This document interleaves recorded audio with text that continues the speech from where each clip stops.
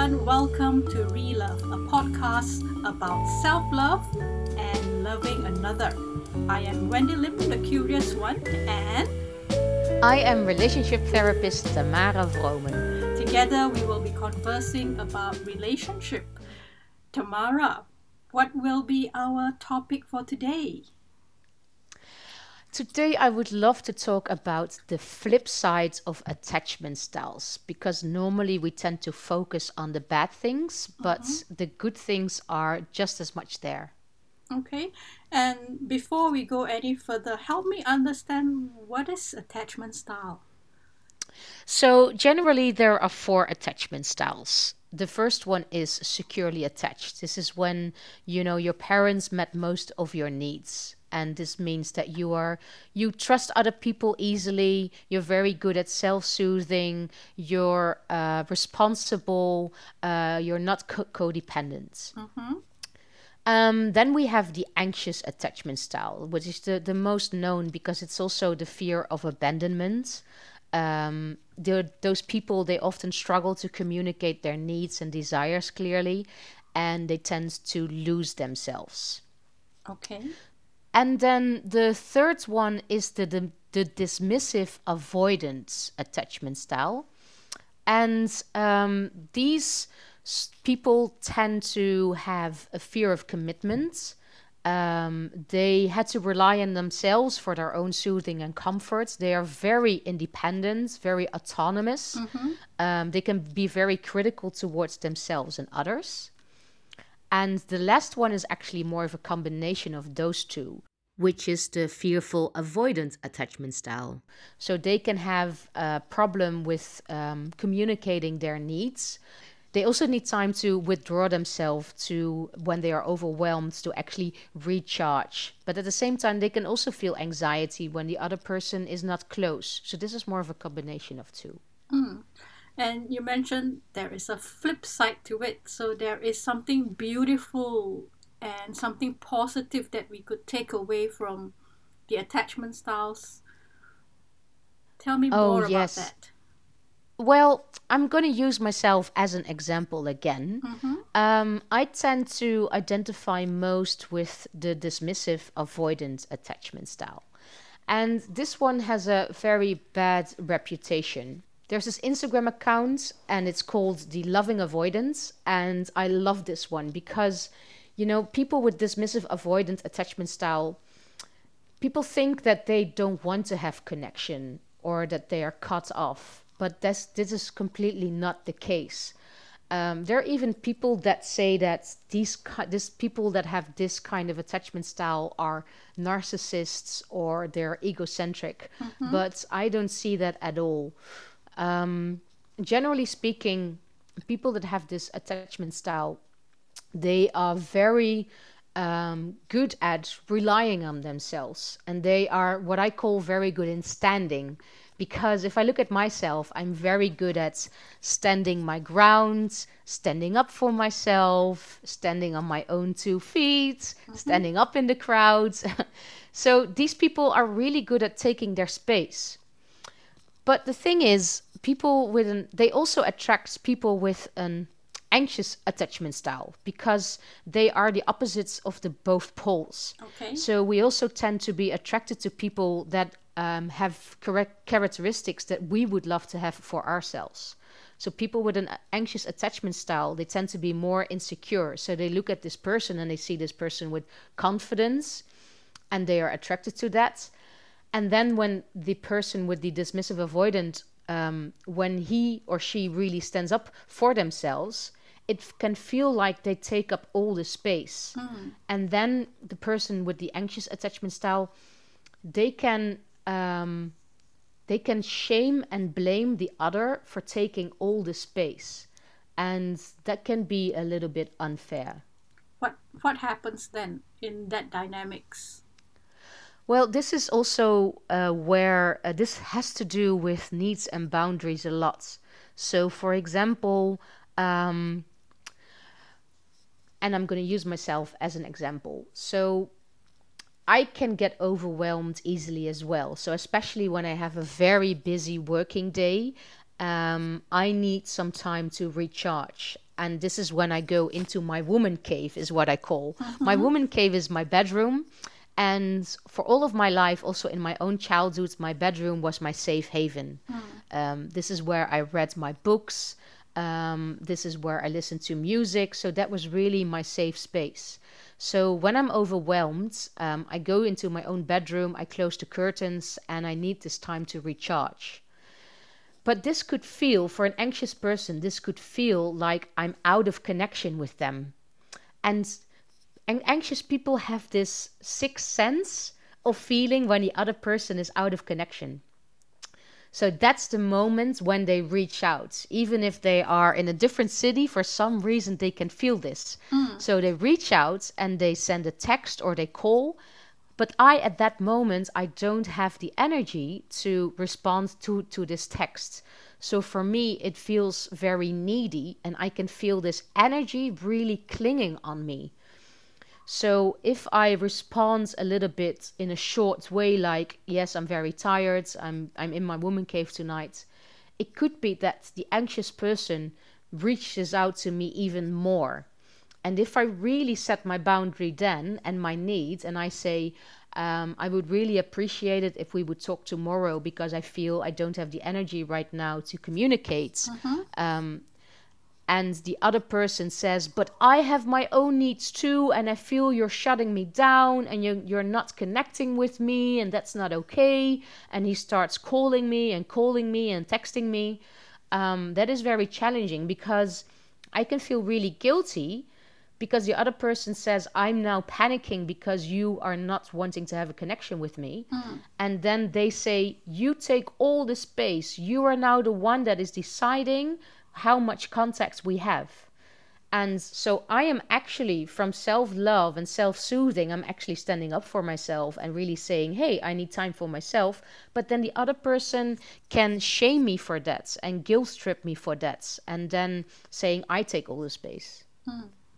So, what then would be the flip side of this attachment style? The positive Well, side of it. the positive side of the dismissive avoidant is actually that they are really good at expressing their boundaries and their Mm. needs, and Mm. they're very good at being in contact with those needs and those boundaries. So that is the flip side of that. Mm. And what then would be the flip side of the other styles? People that have an anxious attachment style, they tend to give themselves away. But this also means the flip side of it is that they are often incredibly generous, very sensitive, and very attuned to other person's needs.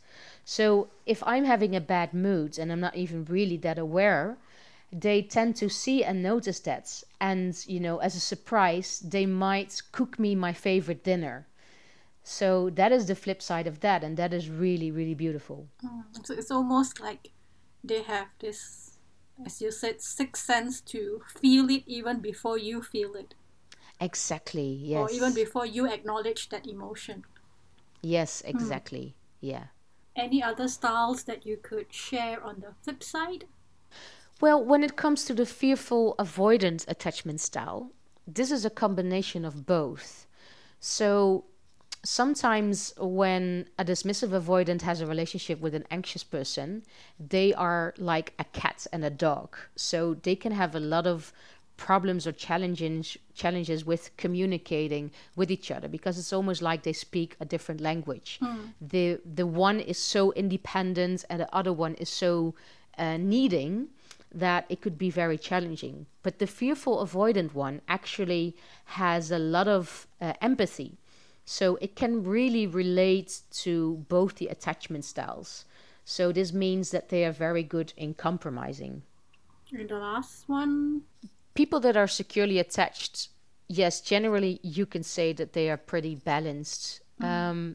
They are really focusing on win-win situations. Mm-hmm. They can be very honest with their needs, and they're really good at asking for help, which is a problem for both an anxious person and an avoidant person. Mm-hmm. And I think asking for help and receiving help is something that can be very challenging, and they tend to be really good at that.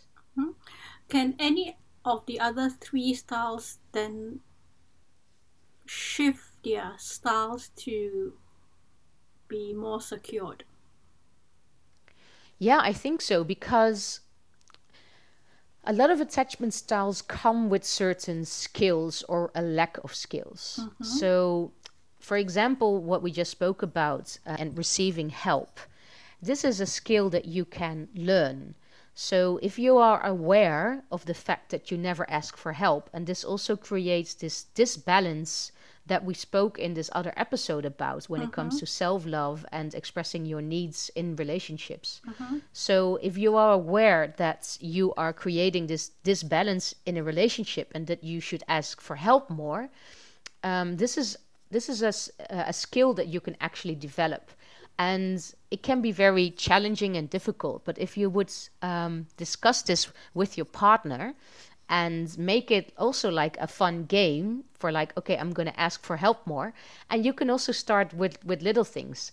So if I look at myself as a dismissive avoidant, if I'm cooking in the kitchen and I need something from the top shelf and I cannot reach it, and I have a very tall boyfriend, I would not even ask my boyfriend to get it. Mm-hmm. I would probably do something very dangerous and sort of stand on something that is, very unstable, so I could fall and break my neck, but I will still get it myself. Mm. And these little things are actually perfect to start practicing in asking for help, because we also tend not to ask for help because we are so afraid that the other person would say no. And no means rejection. And again, rejection in our childhood means that we will die. So we are asking for help is the same as being afraid of being rejected. But we can practice this, and especially when the other person knows about this, they can help us practice with it. Mm. And I'm part of me is still visualizing your example. It's like you're Dutch, you're tall. Well, I'm not so tall because I am 166, and the kitchens are made for the average height, which is a woman is 174 and a guy is 184. So Okay, I'm still small. but that's interesting for me. Just the different human sizes all around the world. Because I'm average back home, but here I'm small. I'm very Yes. small. And it's also funny how, the houses are built with that height, because in the Netherlands you can probably not even reach the lower shelf, right? Yes, and the funny thing about the Netherlands for me is the toilets are built for tall people. So when I sit, my feet cannot touch the ground. Oh, that's funny for sure. Yes, including the airport. So Yeah. yeah, so I'm feeling that the flip side for attachment style, there's a lot of beauty in it, and there's a lot of things that we could appreciate about it. And I wonder how can we help each other recognize their styles and help each other be better in coming closer to a secure style. I think it's so important that we recognize each other's flip sides, Mm, because we tend to, point to the other person and say, you're so needy, you keep on wanting connection, and we don't value the fact that the other person, that the need for connection is something beautiful, and that we don't value that. So I think it's very important that we keep on complimenting each other and acknowledging the work that we do, because even the small things can be so challenging. Even, when I reach out for that thing on the top shelf and I ask for help, mm, that is already so challenging for me, that it's that, if the other person would recognize that and gives me a compliment on that, that is so meaningful. Or, mm, when I had this other thing, when I had a long distance relationship, so we did not see each other mostly for 4, 5, or 6 days. And when we would see each other again, it took me a long time to sort of get used to him again. So in the first 2, 3, 4 hours, I was a bit shy and I was more inwards. And that was hurtful for him because he immediately wanted to connect. He was like a dog, like, oh, yes, I see you again. Jump, jump, jump, jump, jump. And I was more like a cat, when you come home from a holiday and the cat is like, oh, you're there. Okay, whatever. Yeah. So, but I really tried to work on this. So, I really tried to. I did ask for space, like, okay, can you give me some time to land? Give me a cup of tea, and then I would reach out to him to hug him, etc. And that would go every time. This would go faster and better, but I could feel very resentful if he would not acknowledge those things that were already really big for me and would still, focus on the bad things of my attachment style. Yeah. Like, you are, when we have been together for 2, 3 days, you are going to the bedroom and you don't want to talk to me. And I'm so sick and tired of this. If he only focuses on that and he doesn't see all the other things that I do to actually connect with him more, yeah, that can become really, really draining. On both sides. Yes. Yeah, for sure. Yeah. So the other thing that is very important in looking at the flip sides of attachment styles is to, of course, have more compassion towards the other with their attachment style. So, for example, with me being dismissive avoidant, you could you could understand more that my need for space is not personal, and it's not about not wanting to be with you, because I really do want to have connection, but my need for space says everything about me. And I'm also very sensitive to feeling shamed, exposed, or criticized.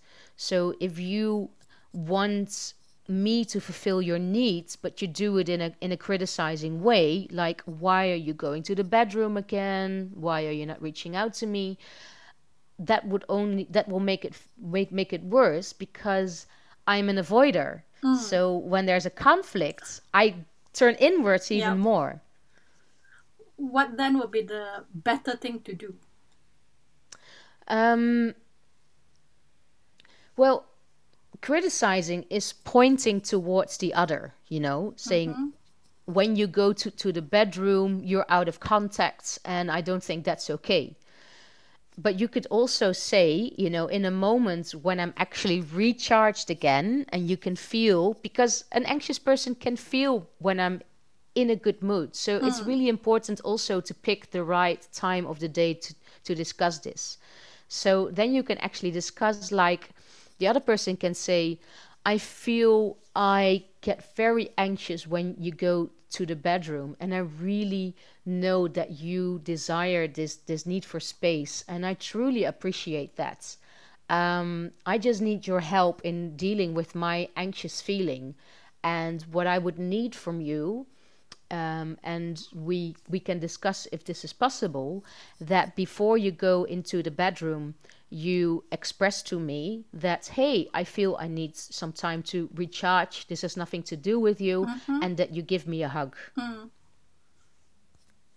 Absolutely. And they can also play that game you said in the previous episode, the one that is like, if it was completely up to me, I would love for you to give me a hug before you go to the bedroom. Exactly, yes. Yeah, make it playful, because when an avoidant person has the feeling that the other one is upset or angry, they will avoid, and they will get out of the connection even more.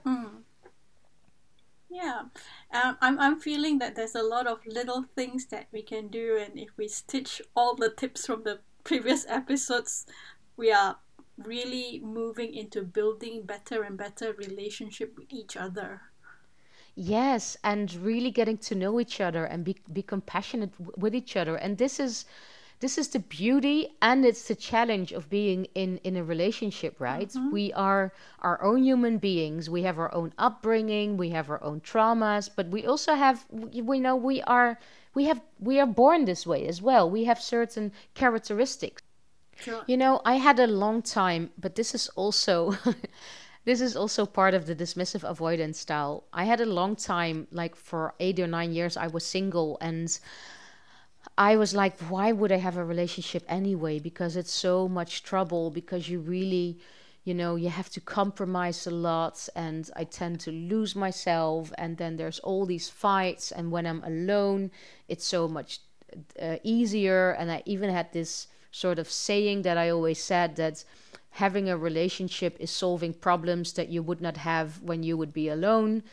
And but the thing is, we humankind is wired for connection. There is so much beauty in love, and there is so much growing opportunity in love.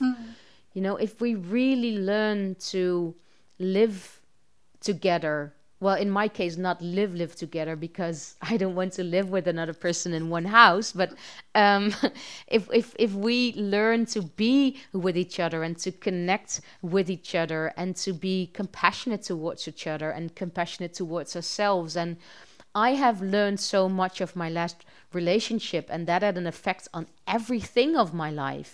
It had an effect on setting boundaries towards friends, and boundaries towards colleagues. And I got in contact with my emotions so much more, because when you're single, you are not confronted with your emotions and the other person's emotions. But if you are, it can be scary. But at the same time, emotions are so beautiful, because if you don't experience emotions, you get a very boring life. And feeling all of these emotions, that is the human experience, right? Yep. So that's the beauty of love, and being with each other, and growing with each other. Yep. And again, it goes back to letting ourselves be vulnerable in experiencing the different emotions and the intensity of those emotions. For sure, yes. And I think there is, of course, a huge problem especially in Western society, that so many people are depressed.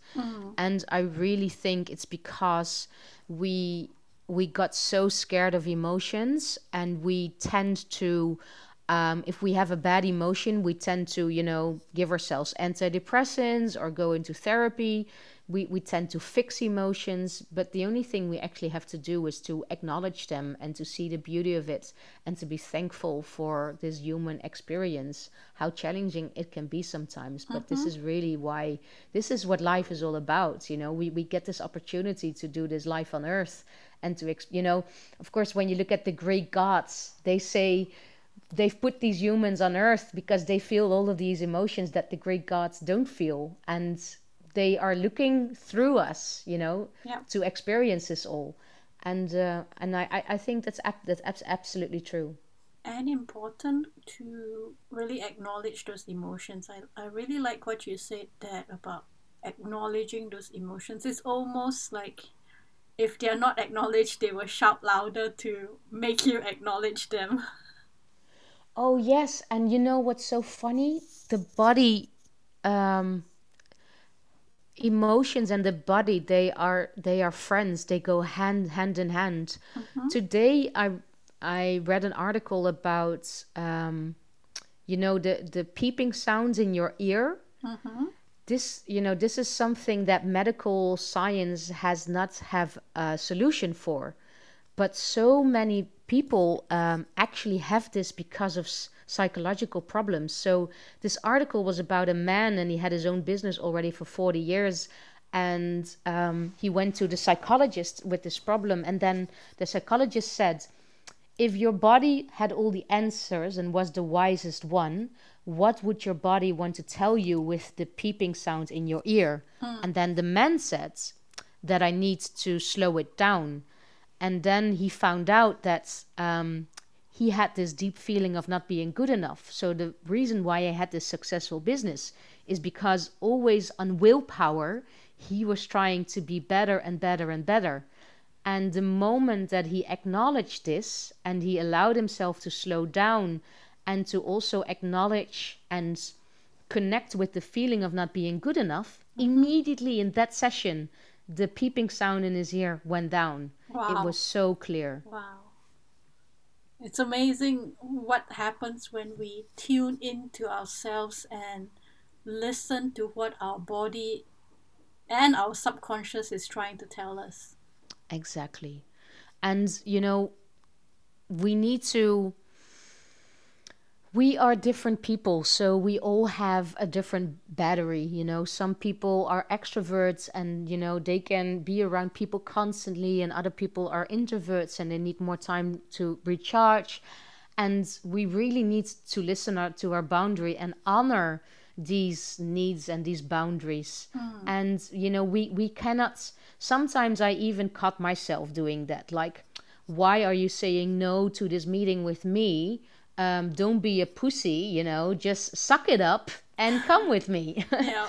But, then I know that is something. um, I can hear my grandmother saying that, this is something that my upbringing has taught me, just man up and go anyway. But if you keep on doing that, this is also the reason why so many people are in a burnout. So it's so important that we value who we are, and that we listen to our boundaries and our needs, even though you might risk rejecting the others. And this is so important in relationships, that we communicate this very well. And this, yeah, coming back to the attachment styles, this is so important, that we see and acknowledge each other and the amount of connection that we need, and that there is no bad or wrong. I mean, a person that's anxious might need a little bit more connection than an avoidant person, but there's no right or wrong for both of them. But it is important to communicate about it and to see if there is a compromise. And, sometimes, like me and my last ex, we came to the conclusion that it was too far away. His need for connection was too far away of my need for, being autonomous. And, we tried and we agreed to it, and we are still friends, because it was not our fault. He wasn't bad or I wasn't bad in that sense. Yep. And there's so much wisdom in recognizing that. Exactly, yes. What would be the one thing you want to leave our listeners with? I think it can be very helpful to check and see what our attachment style is, and you can actually do tests on the internet, and there's a lot of Instagram accounts like Rising Woman, or Sylvie Caucasian, or The Loving Avoidance, to actually see if there is a certain attachment style that you can identify with. They sort of roughly say that 40 to 60% has an insecure attachment style. And then the other thing that is very interesting to check is your love language. So there is the 5 love languages by Gary Chapman. And this is also a way that, we need the other person to do so that our needs will be met. So this could be, physical attention, or quality time, or compliments, or acts of service. Because if you are aware of your attachment styles and the challenges that come with it, and also the qualities that come with it, we might feel more compassion towards ourselves and more compassion towards the other person. And I think that is the basis of a deeper connection, which I think we all crave for. Absolutely. And that brings us to the end of this episode. So, for our listeners out there, thank you for listening. If you have enjoyed this episode and you have learned something, do share this with your friends. Recommend Relove to other people who may just need to relove themselves. So, we're signing off. Bye for now. Bye for now.